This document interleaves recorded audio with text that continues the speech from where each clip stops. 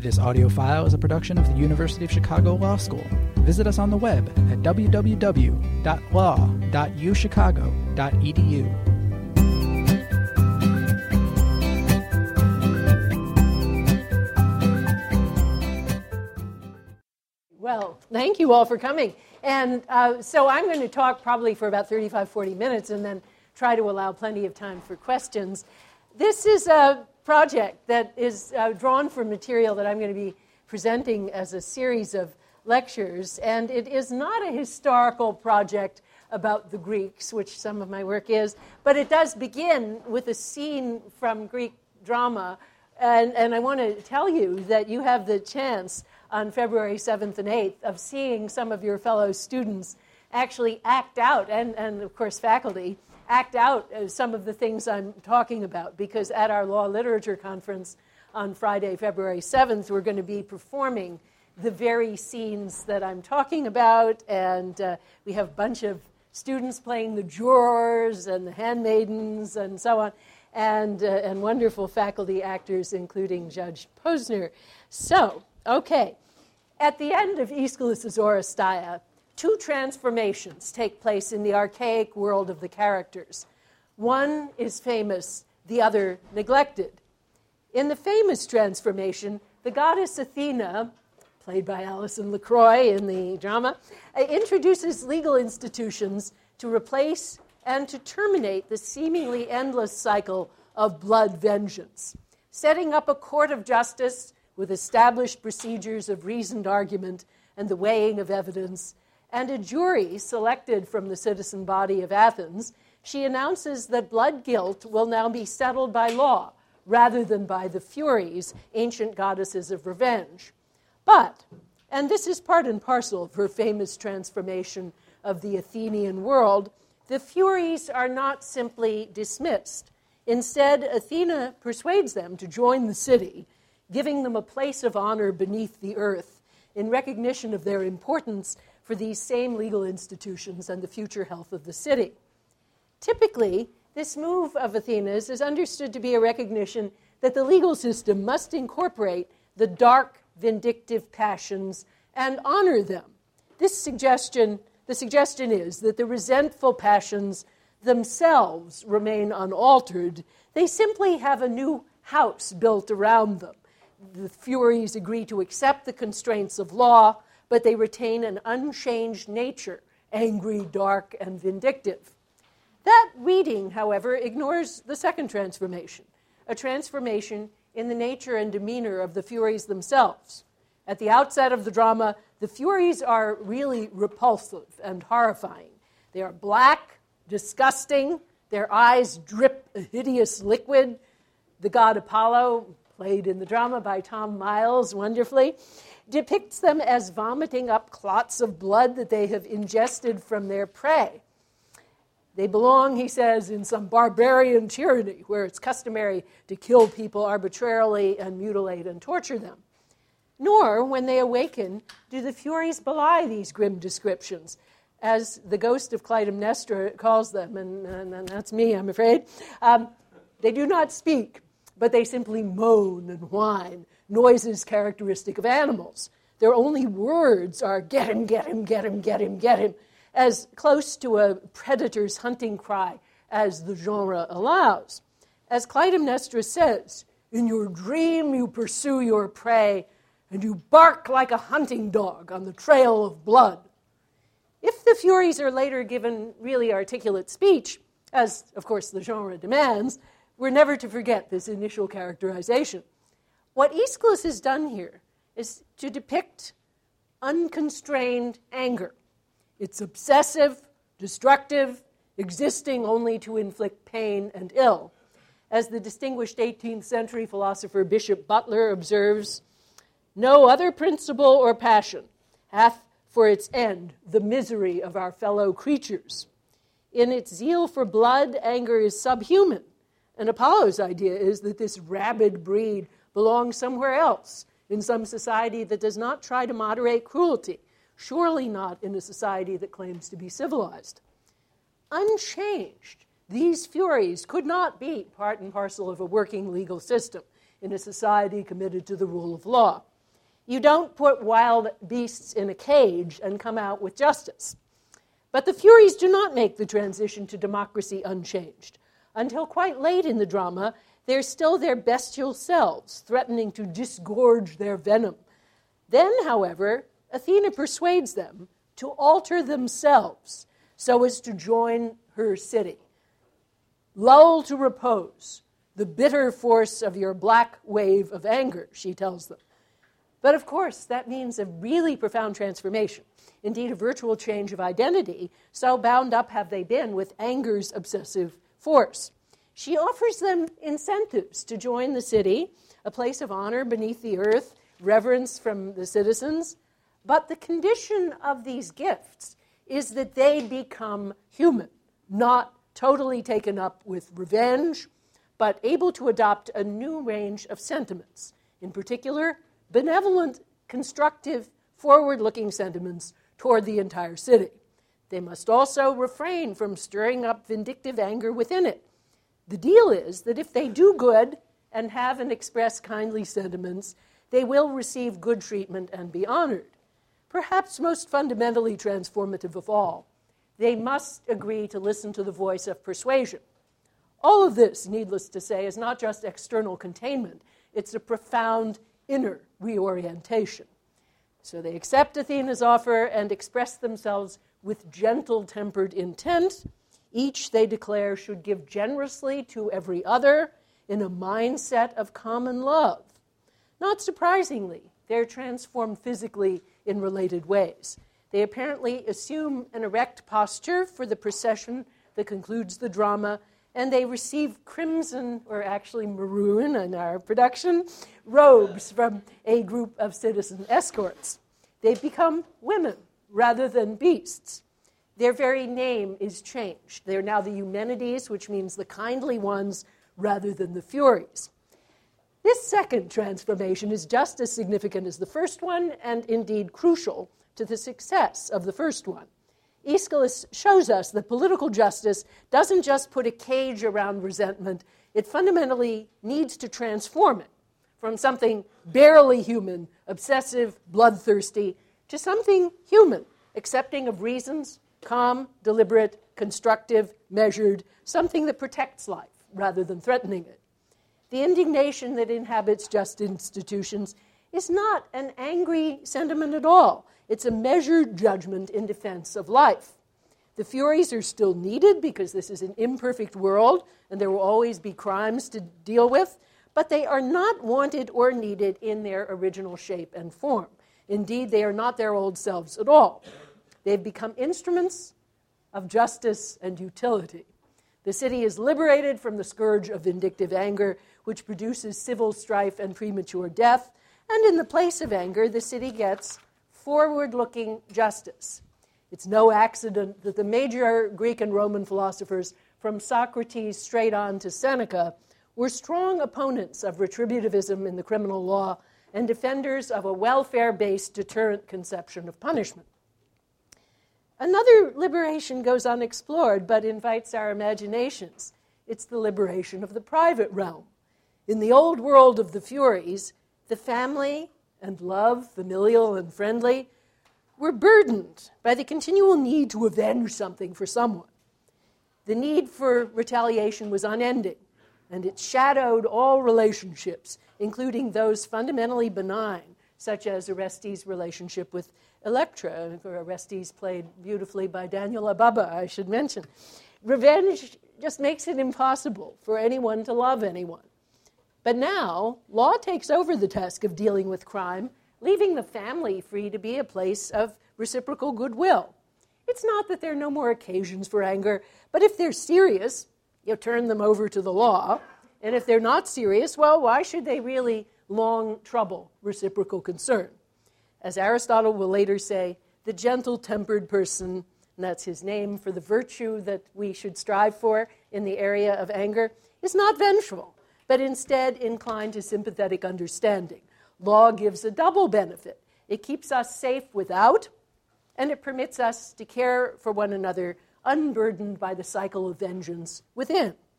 So that's my normative thesis in a nutshell, but it's radical and evokes strong opposition. For anger, with all its ugliness, is still a very popular emotion. Many people think it's impossible to care for justice without anger at injustice, and that anger should be encouraged as part of the transformative process. Many people also believe that it's impossible for individuals to stand up for their self-respect without anger, that someone who reacts to wrongs and insults without anger is spineless and downtrodden. And in fact, I used to believe that, and I used to really accept the idea that women should tap into their own anger, acknowledge it, and see this search for suppressed anger as part of a good personal struggle against injustice and for self-respect. Moreover, many people also believe that getting angry when someone else does something bad to you is essential to taking that person seriously. So if you wrong me and I don't get angry and I just take it calmly, well, aren't I treating you condescendingly like a kind of child or a non-responsible person? So anger is popular.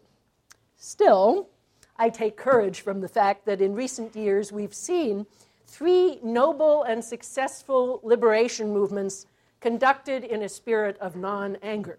Those of Mohandas Gandhi, Martin Luther King Jr., and Nelson Mandela. Surely people who stood up for their self-respect and that of others, and who did not acquiesce in injustice.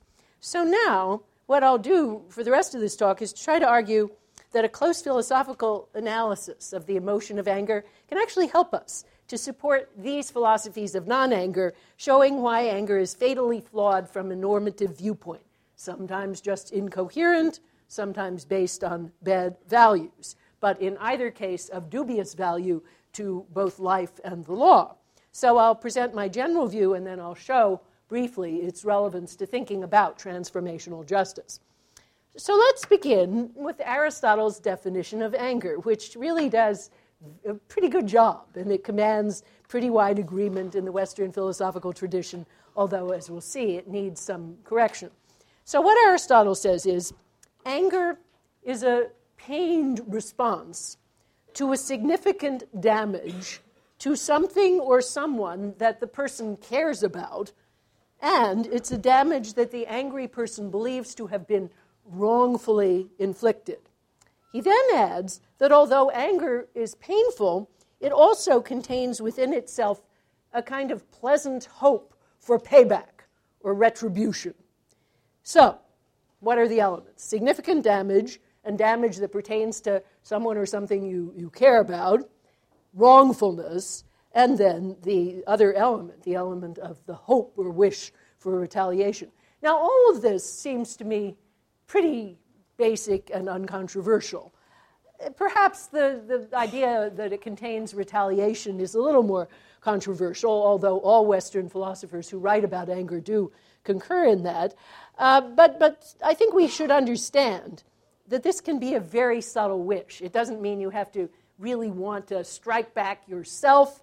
The angry person may simply want the law to catch up with that person and inflict punishment, or even maybe that God should do that.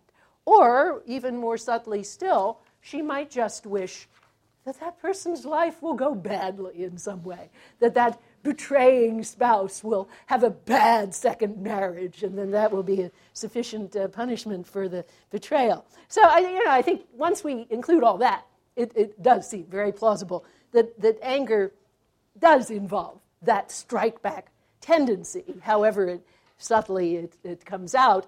Without that, I think we would be dealing with some sort of compassionate grieving and not really with anger. And no doubt this strike-back tendency is part of the evolutionary heritage that we have where anger is concerned. And I'll come back to that when I talk about motivation. One more thing that Aristotle says, though, is not quite right.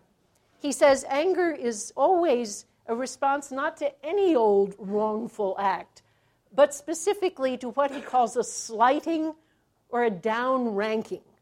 Now, I don't think this is true all the time. I can certainly get angry at social injustice without thinking that it's a particular, down-ranking of me. I can even get angry at a abstract violation of a principle if I care about that.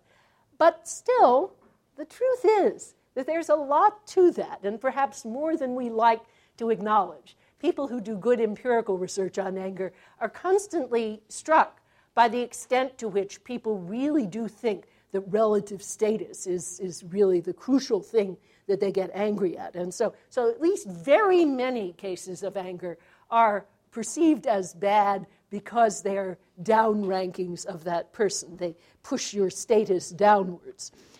Now, okay, so what's the problem?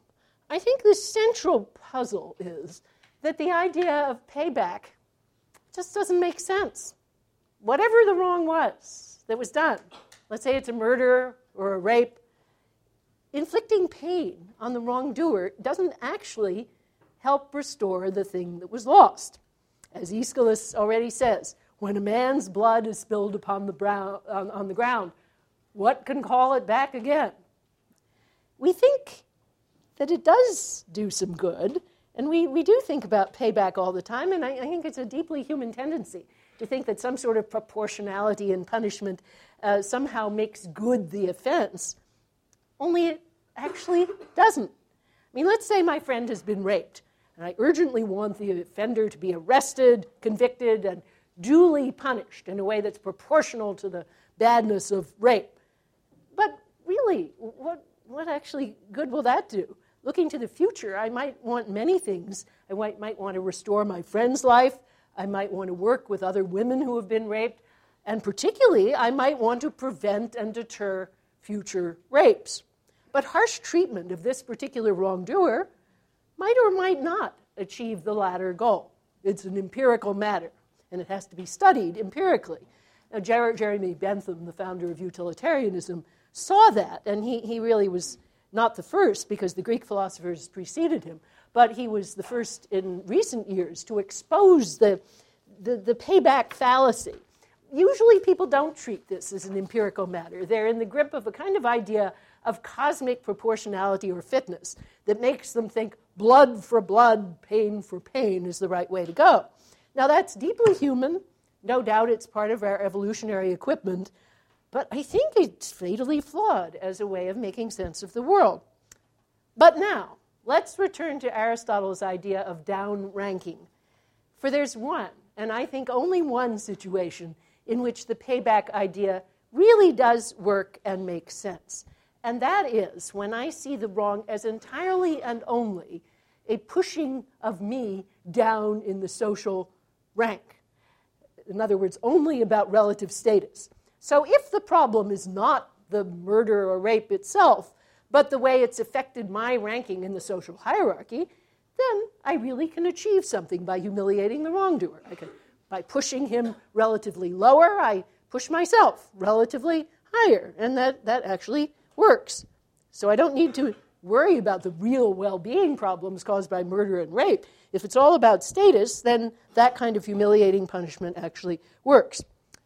So, in short, a wronged person who's angry, seeking to strike back, soon arrives, I claim, and of course it has to be argued at much greater length than that, at a fork in the road. And there are three paths that lie before her. First path is the payback path. So she goes down the payback path. The problem with that is it really doesn't do any good, and it's in the grip of this fatally flawed idea of cosmic proportionality. Or, second path is the path of status focus. And there she might really achieve something, but the problem is her norms are pretty bad. It's not very good to think of murder as all about your relative status in the world, and to think that that's the only thing you care about.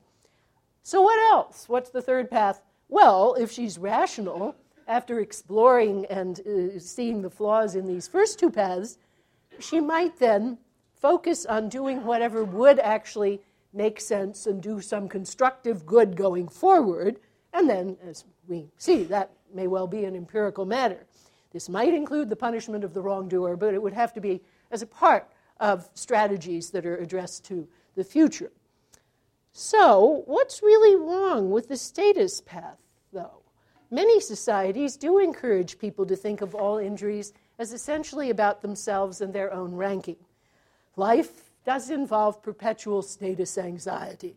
as more or less everything that happens to one can either raise your rank or lower it. I mean, primate societies are entirely about that, and no doubt we inherit quite a lot of that in our own society. Aristotle's society is often called an honor culture, but that's as if our society was not an honor culture. And I'm afraid that all too many societies are in the grip of that narrow focus. Still, the tendency to see everything that happens as all about one's own rank does seem pretty narcissistic and ill-suited to a society in which reciprocity and justice are important values.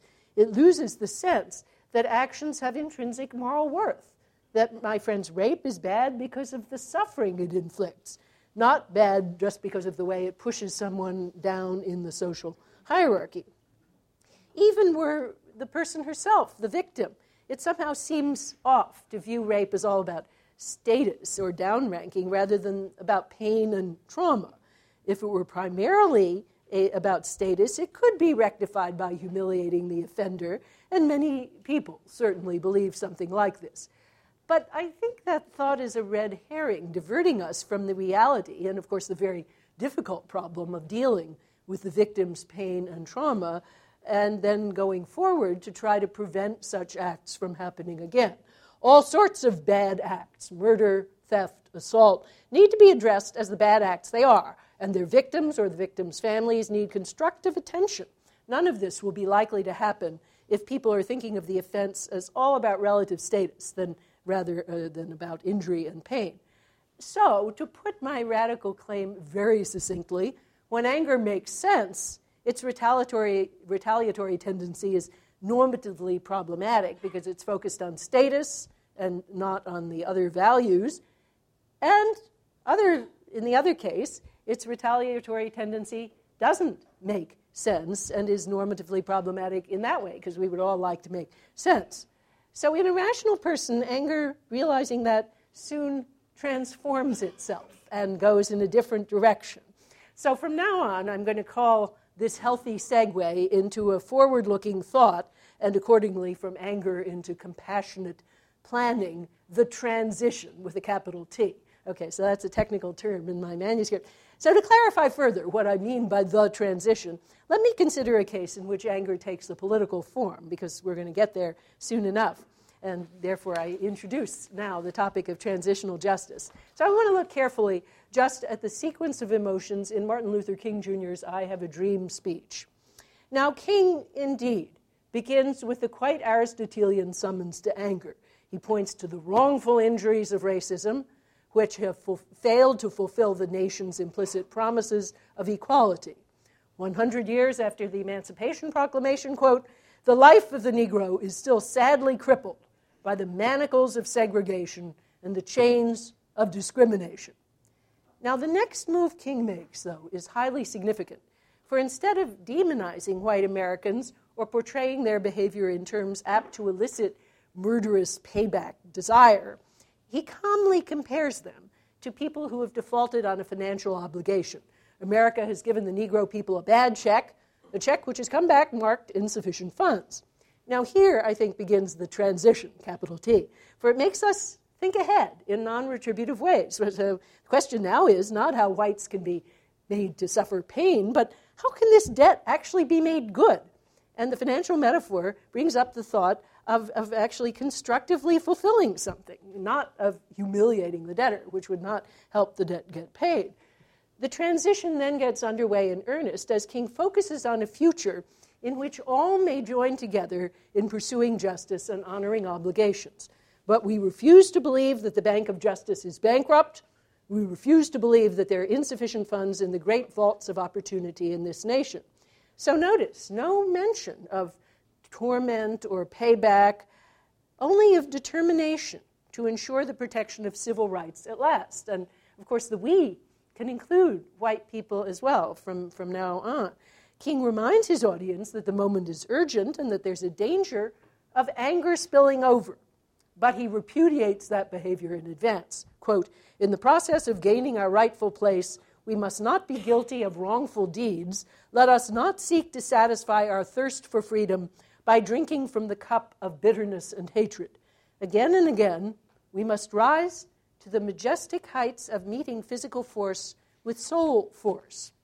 So, the payback is now transformed. It's reconceived as the vindication of civil rights at last, a process that unites black and white in a quest for freedom and justice. Everyone benefits. As many white people already recognize, he says, their freedom is inextricably bound up with our freedom. King next repudiates a despair that could lead either to violence or to the abandonment of effort. And it's at this point that the most famous section of the speech, the I have a dream, takes flight. And of course, the dream is not, it's not like the book of Revelations. It's not a dream of torment or retributive payback. It's a dream of cooperation and equality, liberty and brotherhood. In pointed terms, King invites the African American members of his audience to imagine brotherhood even with their former tormentors. I have a dream that one day on the red hills of Georgia, the sons of former slaves and the sons of former slave owners will be able to sit down together at the table of brotherhood. I have a dream that one day, even the state of Mississippi, a state sweltering with the heat of injustice, sweltering with the heat of oppression, will be transformed into an oasis of freedom and justice. I have a dream that one day down in Alabama, with its vicious racists, with its governor having his lips dripping with the words interposition and nullification, one day right there in Alabama, little black boys and black girls will be able to join hands with little white boys and white girls as sisters and brothers. Now, see, there's indeed anger in King's speech at first, and the anger summons up a vision of rectification, which naturally takes initially a retributive form. But then King gets busy right away reshaping retributivism into work and hope. For how, sanely and really, could injustice be made good by retributive payback? The oppressor's pain and lowering do not make the afflicted free. Only an intelligent and imaginative effort toward justice can do that. So that's what I mean by the transition, capital T, a movement from anger with all its defects into forward-looking constructive thought and work. Now, a little parenthetical, King favored nonviolence, so have many intelligent leaders. Sometimes, however, that strategy fails. Nelson Mandela records the gradual decision of the ANC under his leadership that violent strategies would have to be pursued. But so he gave up on nonviolence temporarily and strategically, but never on non-anger, I claim. So notice, while urging ANC members to wake up and in some way to heed the call of anger, if you want to say that, as a motivating force, nonetheless, he never failed to point forward to the transition, pointing people toward a future of cooperation rather than retributive payback. And I'm going to come back to Mandela in a bit. Okay, so what good can we say about garden variety anger? Anger has a very limited but real utility, which derives very likely from its evolutionary role as a fight or flight mechanism. And I think there are three things that it does. It can, first of all, be a wake-up call. Namely, you're feeling angry is a sign that something's badly wrong, and that's useful. It can sometimes also, second, be a motivator. It can motivate people to address real problems, and King wrote extensively about that aspect. So we can keep that limited role for anger while insisting that the idea of payback is profoundly misleading, and that to the extent that it makes sense, it does so against the background of diseased values. Finally, third, anger might be a deterrent. That is, people who are known to get angry often thereby deter others from infringing their rights. Well, I mean, here one can only say that the way anger deters is not likely to lead to a future of stability or peace. Instead, it's all too likely to lead to a future of more devious aggression. And there are many ways of deterring wrongdoing, some of which are much more attractive than inspiring fear of an explosion. The tendency to anger and retaliation is deeply rooted in human psychology. Anger brings some benefits that may once have been valuable in human prehistory. Even today, vestiges of that useful role remain. Beneficent systems of justice, however, have largely made this emotion unnecessary, and we're free to attend to its irrationality and destructiveness. Well, okay, so what's the upshot for law? In my larger project, I have really two long law-focused chapters. One is about everyday justice, and then one is about revolutionary justice. So as far as everyday justice goes, the upshot is precisely what Bentham and Plato long ago thought, namely that constructive, forward-looking thought about how to deal with the whole social problem of wrongdoing is what should interest us, not the empty fantasy of payback. Punishment, if we end up opting for it, ought to compete for our attention with other strategies for preventing and incapacitating crime, and thus the debate about the so-called justification of punishment is actually much too narrow. There really should be the debate about how punishment measures up to other strategies a society can use ex ante to deter crime. As Bentham himself said, preventing wrongful acts is a complicated task, and we need to consider it in the broadest possible way, asking how nutrition, social welfare, education, and a variety of constructive policies may contribute. He argued that the focus on punishment ex post is actually extremely inefficient if what one really wants is less offending. Often the same result can be attained, quote, as effectually at a cheaper rate, by instruction, for instance, as well as by terror, by informing the understanding, as well as by exercising an immediate influence on the will, end quote. At any rate, you've got to study the entire question.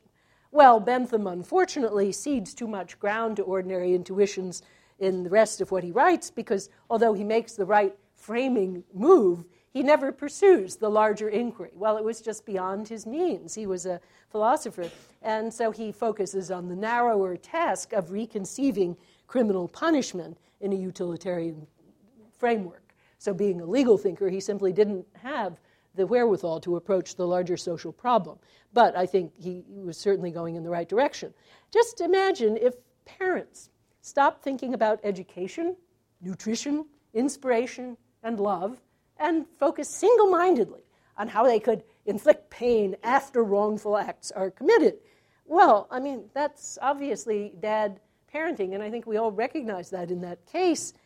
And parents don't behave that way because they love their children and they actually want them to flourish going forward. Unfortunately, citizens do not always love their fellow citizens or think of their well-being as a part of their own. And that, I fear, is why modern societies in general, but I think ours in particular, have been willing to tolerate a pile-on-the-pain strategy as if it really made sense. Well, there's a lot more to be said about that. I'm giving, for the faculty here, I'm giving a work-in-progress workshop on it in March. But let me, however, conclude by turning back to transitional justice and to King and his fellows. So lots of people see anger as very appropriate in situations of oppression and is linked to the vindication of self-respect. Non-anger continues to strike many people as strange, unmanly, even in some way revolting. Webb Miller, the UPI correspondent who reported Gandhi's nonviolent protest action at the Dharasana Salt Works in 1930, and Gandhi wasn't there, it was actually led by the poet Sarojini Naidu, he observed scores of marchers getting beaten down by the British cops, and he reacted very negatively, as he writes in his memoir. He said, "Not one of the marchers even raised an arm to fend off the blows. They went down like 10 pins. From where I stood, I heard the sickening whacks of the clubs on unprotected skulls. At times, the spectacle of unresisting men being methodically bashed into a bloody pulp sickened me so much that I had to turn away. The Western mind finds it difficult to grasp the idea of non-resistance. I felt an indefinable sense of helpless rage and loathing, almost as much against the men who were submitting unresistingly to being beaten as against the police wielding the clubs. And this despite the fact that when I came to India, I sympathized with Gandhi's cause." The marchers, however, were not simply acquiescing. They continued to march, and they kept chanting the slogan, "Long live the revolution." And yet, as Webb Miller says, there's something in the mind, and not only in the Western mind, that resists accepting this way of reacting to brutal behavior. So what do King and Gandhi say in their copious theoretical writings to these people who think that anger is the right response to such behavior and the only response consistent with self-respect? First, they point out that the stance they recommend is anything but passive. Gandhi soon rejected the term passive resistance as a misleading term for his idea, and both he and King continually insist that what they recommend is a state of mind that is highly active, even, as King puts it, dynamically aggressive, in that it involves resistance to unjust conditions and protest against them. But when I say we should not resent, I do not say that we should acquiesce, says Gandhi. And King similarly, I have not said to my people, get rid of your discontent. Rather, I have tried to say that this normal and healthy discontent can be channeled into the creative outlet of nonviolent direct action. And both men hold, as I've tried to say here, that anger is inherently wedded to a payback mentality. Gandhi says resenting means wishing harm to the opponent, even if only through the agency of God. And King similarly speaks of a strike-back mentality. So that's what they want to get rid of, and we'll soon see what they want to replace it with. Moreover, they say that the new attitude is not just internally active, it issues in concrete physical actions, actions that require considerable courage.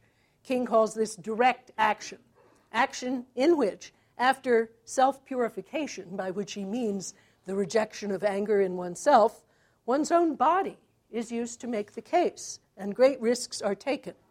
This action is a forceful and uncompromising demand for freedom. The protester acts by marching, by breaking an unjust law in a deliberate demand for justice, by refusing to cooperate with unjust authority. What's the goal? In King's case, to force negotiation and to move to social change. For Gandhi, it's no less than to overthrow a wrongful government. The idea of acquiescence in brutality is presumably what Webb Miller is revolted by, but he just misunderstands. So what's the new attitude with which they propose to replace anger? King, interestingly, allows some scope for real anger, holding that demonstrations and marches are a way of motivating people and then channeling repressed emotions that might otherwise issue in violence. Nonetheless, even when there's real anger, it must soon lead to a focus on the future, with hope and with faith in the possibility of justice. Moreover, anger toward opponents is to be transformed into a mental attitude that carefully separates the deed, which is bad, from the doer, who is not bad, and we should not attribute unalterable evil to people. Deeds may be denounced. People always deserve respect and sympathy. After all, the ultimate goal is to create a world, as King says, where men and women can live together. Above all, then, one should especially not seek to humiliate opponents in any way or wish them ill, but instead should seek their friendship and cooperation. Gandhi remarks that early in his career, he already didn't like the second stanza of God Save the Queen, which asks God to scatter her enemies and confound their politics, frustrate their knavish tricks. He says, why should we assume that opponents are knavish? Surely the believer in non-anger should not really think that about opponents. The opponent's person might have made a mistake, but we hope he can be won over by friendship and generosity. But since we're all thinking of Nelson Mandela, of course it's close to the King holiday too, just by good coincidence, but we're all thinking about Mandela, and his ideas played a central role in my project even before his recent death. So let me just conclude with an example from Mandela. Now, okay, so I have argued that there are these two paths, the payback path and the status path, and then they both are wrong in different ways. And I'm now going to try to show that Mandela implicitly comes to the same conclusion. He's less theoretical than King and Gandhi, but really very interesting in what he thinks. He recognizes, first of all, that obsession with status is unworthy, and he consciously refuses to go down that road, although he uses his understanding of the prevalence of status obsession to deal with other people. As for payback, well, he understands that one very well, and he feels it in his own life and talks about it a lot, and yet he recognizes that it doesn't really get you anywhere. So after the fruit of long self-examination in prison on Robben Island, and he does say that it was particularly anger that was his focus in his self-purification, if you want to use the King term, he realizes that non-anger and a generous disposition are far more useful. And above all, they're much more useful for the person who's the fiduciary of a nation. To put it in a nutshell, a responsible leader has to be a pragmatist, and anger is incompatible with forward-looking pragmatism. It just gets in the way. So a good leader must move to the transition as quickly as possible, and then for much of his life just stay there. Well, let me just read a part of one of his very intimate conversations with Richard Stengel, who was the guy who helped him put together his autobiography, but he also had other materials which are now published. He says to Stengel, "I told the incident of an argument between the sun and the wind, that the sun said, 'I'm stronger than you are,' and the wind says, 'No, I'm stronger than you are.' And they decided, therefore, to test their strength with the traveler who was wearing a blanket. And they agreed that the one who would succeed in getting the traveler to get rid of his blanket would be the stronger. So the wind started. It started blowing, and the harder it blew, the tighter the traveler pulled the blanket around his body. And the wind blew and blew, but it couldn't get him to discard the blanket. And as I said, the harder the wind blew, the tighter the visitor tried to hold the blanket around his body. And the wind eventually gave up. Then the sun started with its rays, very mild, and they increased in strength, and as they increased, the traveler felt that the blanket was unnecessary because the blanket's for warmth. And so he decided to relax it, to loosen it. But the rays of the sun became stronger and stronger, and eventually he threw it away. So, by a gentle method, it was possible to get the traveler to discard his blanket. And this is the parable that through peace you will be able to convert, you see, the most determined people.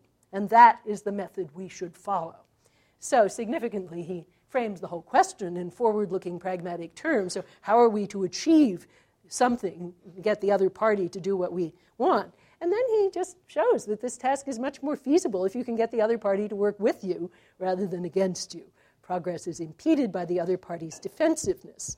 A gentle approach, by contrast, can gradually weaken defenses until the whole idea of self-defense is given up.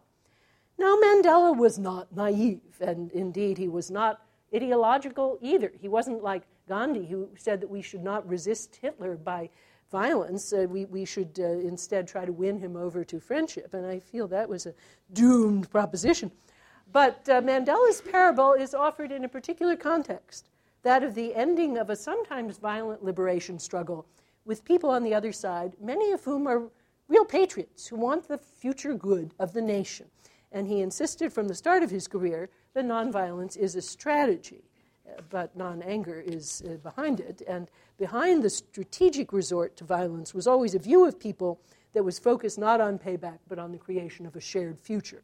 So with that in mind, let me end with just one more Mandela story, which shows him renouncing both the status error and the payback error. So here's Mandela, and he's talking about, it was the time when he was in Victor Vorster prison. So it was the third of the prisons he was in, and it was clearly transitioned toward his release. But he still was watched all the time, and he had these Afrikaner warders. So he's talking now about his interaction with Warder Swart, a white Afrikaner warder who was watching him when he was in this prison. The question was how the dishes would get done, a question in many households all over the world. All right. I took it upon myself to break the tension and a possible resentment on his part that he has to serve a prisoner by cooking and then washing dishes. And I offered to wash dishes, and he refused. He says this is his work. And I said, no, we must share it. Although he insisted and he was genuine, but I forced him, literally forced him to allow me to do the dishes. And we established a very good relationship. A really nice chap, Warder Swart, a very good friend of mine. Now, it would have been so easy, of course, to see the situation as one of status inversion. The dominating Afrikaner is now forced to serve the once despised ANC leader, who, of course, by that time they know is about to be the leader of the country. It would also have been so easy to see it in terms of payback. The white warder is getting a humiliation he deserves because of his complicity in oppression. Significantly, Mandela just isn't even tempted by either of those doomed paths, even briefly. His only question is, how shall I produce cooperation and friendship? And it was this remarkable capacity for generosity and reciprocity that I think was his great genius, the fruit, as he reports, of years of isolation and bitter self-criticism about his tendency to anger. So it's a difficult goal, but it's that goal that I'm recommending for both individuals and institutions. Thanks.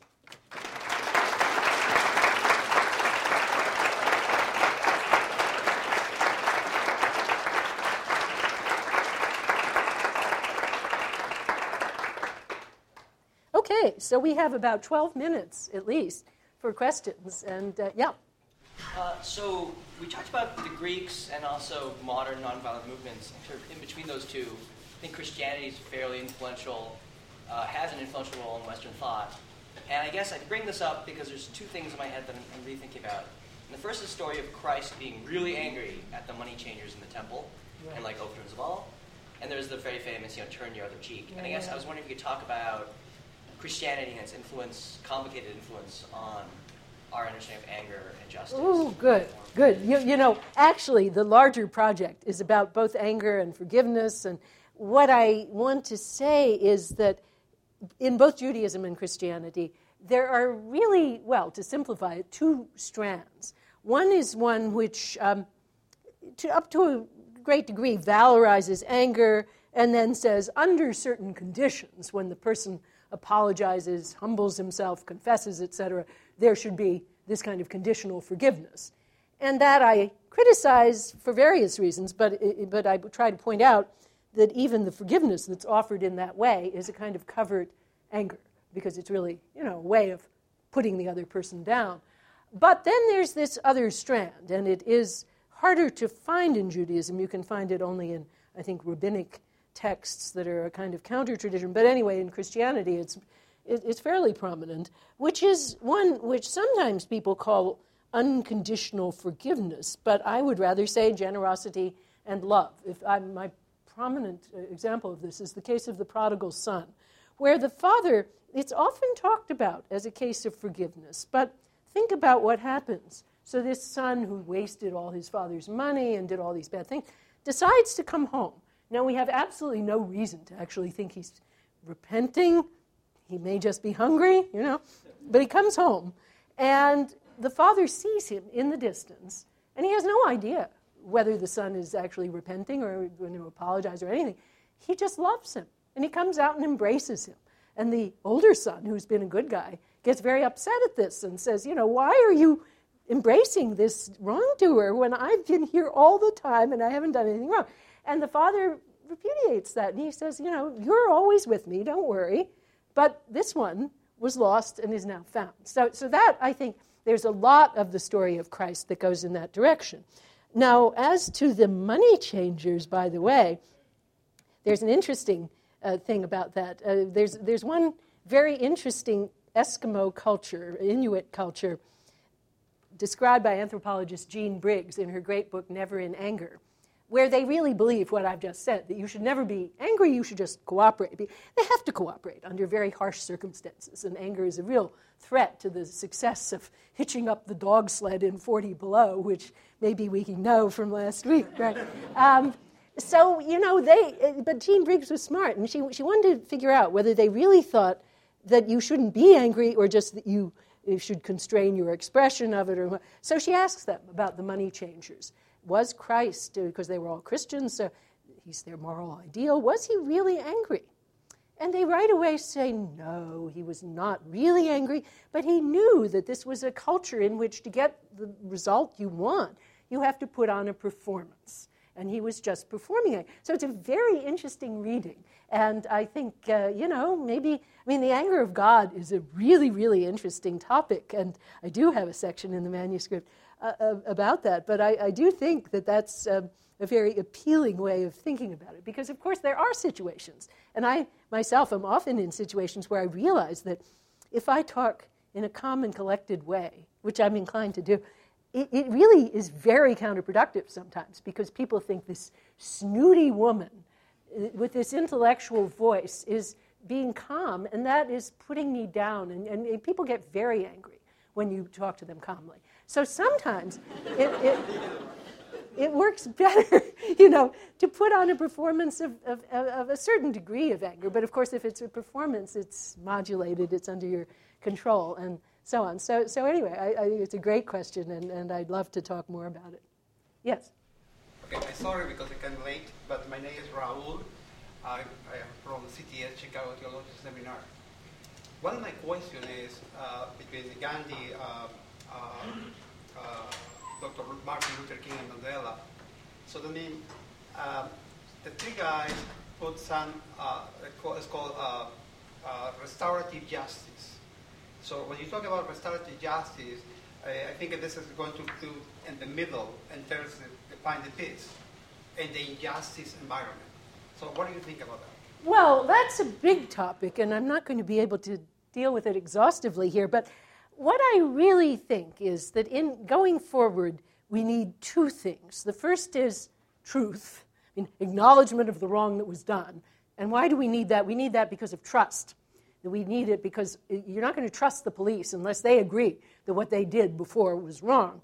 And then we need reconciliation. So I actually think the South African Commission, as it really operated, did the right thing. That is to say, first they have to tell the truth, and we have to have a public record that establishes a basis for trust. And then we just, no more piling on pain, we just have reconciliation. Now, I say as it actually operated because Desmond Tutu's book has the title No Future Without Forgiveness. Now, he describes what he did quite correctly, and what he did had no component of groveling, apology, confession, or forgiveness. But then there's this last chapter where he suddenly pulls out all the Christian tradition and he says, well, now, what we really need is a person has to confess and has to humble himself, and then he has to, if he does all that, he can receive forgiveness. I think there are a lot of processes in our world today that have built on that. And I think, unfortunately so, that what really happened was much better, because the minute you get into that confessional mindset, I think you deter the prospects for trust and reconciliation. So anyway, to put it in a nutshell. Yes, Yaroslav.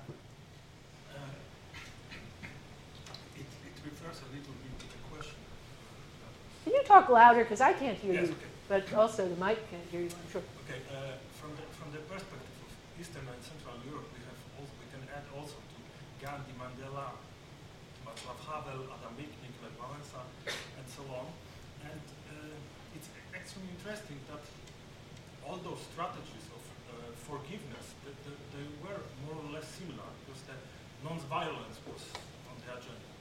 But the main issue that is still in the political life is, and this question must be posed, that after those brilliant persons came some kind of new ground for new political divisions.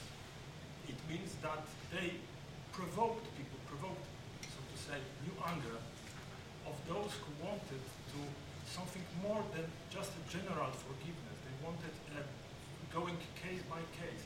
And it's very interesting because it is still on the agenda in those small countries of Eastern and Central Europe as a point of reference for political divisions, and it seems to be very far from being settled down, and it goes to next generations. I would like to ask you for Well, I think it is a contextual matter. I mean, the first thing I'll say is that, as I said in the talk, nonviolence, to my mind, is optional and strategic, and it's really the non-anger, the sentiments behind it, and what you're trying to achieve that's primary, and that there may be circumstances in which violence will be the only thing you can do, but you should do it in a certain spirit.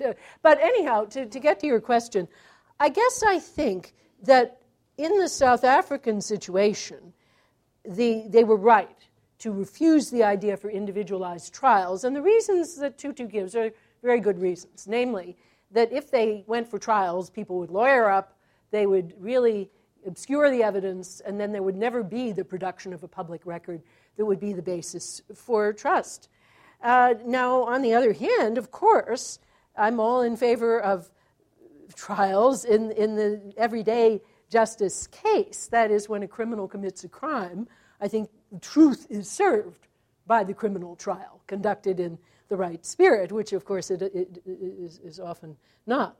But so in the everyday case, I think what we want is the truth component is established by a criminal trial that's individualized, and then the reconciliation component is, I think, best fostered by a variety of approaches to the whole question, beginning with education and nutrition, but in the punishment domain, focused on rehabilitation. And I talk in the book about a number of experiments with juvenile justice that John Braithwaite has conducted, which have very much that spirit. So anyway, so that, your case is a complicated intermediate one, because we have countries that are perhaps you could get the evidence for an individualized trial, and there's I guess one can understand why people would want to do that. And of course, a lot of people were angry in South Africa that there were no individualized trials.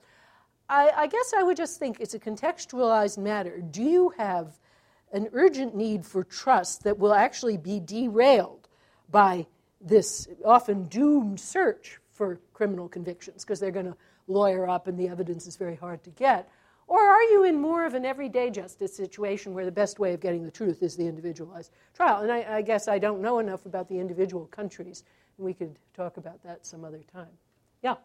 Thank you very much, because I really feel the opposite of anger right now.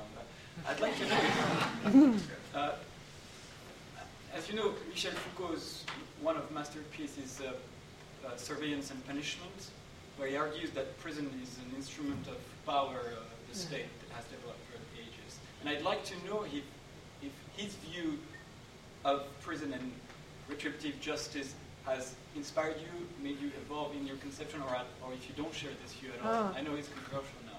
Yeah, I actually, although I'm critical of lots of things about Foucault, I guess particularly in the gender domain and the child sex domain and so on. But that particular work, I think, is a very, very important book. And yeah, I mean, I've taught it with Judge Posner. We had a seminar on Foucault and the law. And I think that's his best book. I would also mention his new book, which actually hasn't come out in English yet, but it's a book about the confessional. And it's come out in French, so you could read it. But it's, I know. But actually, I've got a copy of it, L'Aveu. But Bernard Harcourt, our colleague, has translated it into English. And I actually have the manuscript of Bernard's English translation. And, it really added a lot to what I was saying about the Christian tradition, because in his usually idiosyncratic way, but still with a lot of interesting evidence, he shows the rise in the disciplinary use of the confessional as an instrument of power over the wayward conscience of the monk. So it was a way of control, very much like Discipline and Punish. We turn from controlling acts now to controlling thought.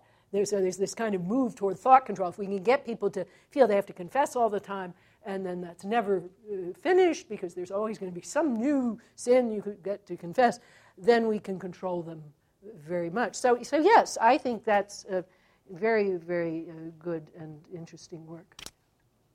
Yeah. At first, when you were talking about Martin Luther King and Gandhi, it seemed sort of like violence and anger were linked, no matter. And then you brought up Nelson Mandela and the use of productive violence in the proper spirit. And I'm just curious, can you have this productive violence without anger? It does seem like violence and anger have to be linked in a way. This has been discussed a lot in this tradition, and way back to the Greeks and Romans, because Seneca, who also has views related to mine, he was a politician, but he had friends who were in the military, and they wanted to know, how can we have an army doing its job without anger?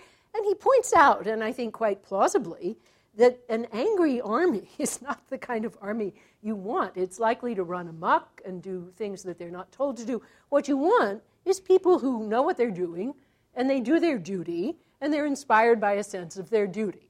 And then he goes on to give examples of that, and then that's much more likely to be a disciplined army. Now, with the ANC, of course, it was very, very tricky. And I think Mandela once in a while would allow the motivation of anger, but he also knew that the doom of the whole thing would be if that gets out of hand and retains too much longevity.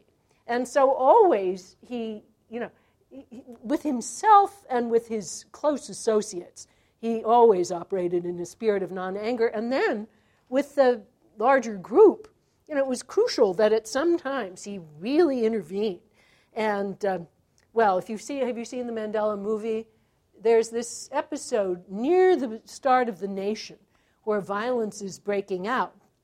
And Mandela really feels that there are two things he does that are really quite surprising. The first has to do with the national anthem, where people there are three things, really. There's the rugby team, but we all know that story from the other movie, which is, I think, a much better movie. But they had already voted that the rugby team would no longer represent the nation. The ANC had voted that because they were so angry. And he really comes in then and says, no, you must not have that spirit of retributive payback, because sports are a big inspirer of people, a big source of cooperation and motivation. And he single-handedly vetoed an ANC unanimous vote. It was quite dramatic. But with the national anthem, again, they, of course, they want to sing Nkosi Sikelele Africa. They don't want to sing, Die Storm, the Afrikaner anthem. And they had already decided that they were going to, put in a new national anthem.